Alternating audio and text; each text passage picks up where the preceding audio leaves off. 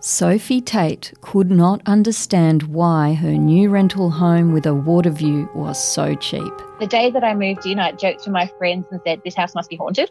The answer dawned on her when, a week after moving in, a spirit tattooed a terrifying message on her skin. I saw written on my leg the word die. It was like it had been stamped on below my knee, but it took up my whole leg.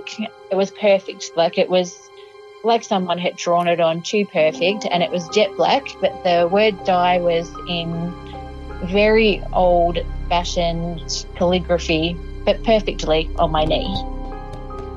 Tegan Vandenberg can remember every detail of lives she's lived before. It's always been something that was in the back of my mind.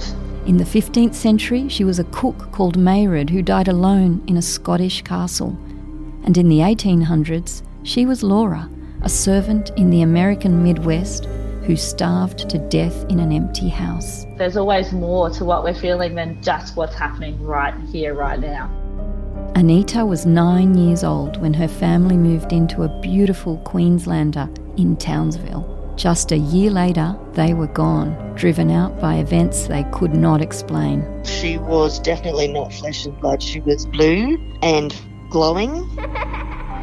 My name is Karina Machado, and every week I spend time inside the lives of ordinary people who share their extraordinary encounters with the spirit world on my podcast, The Ghost Files.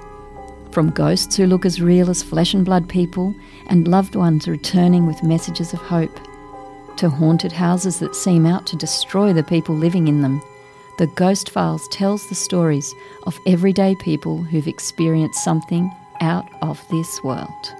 Listen now wherever you get your podcasts.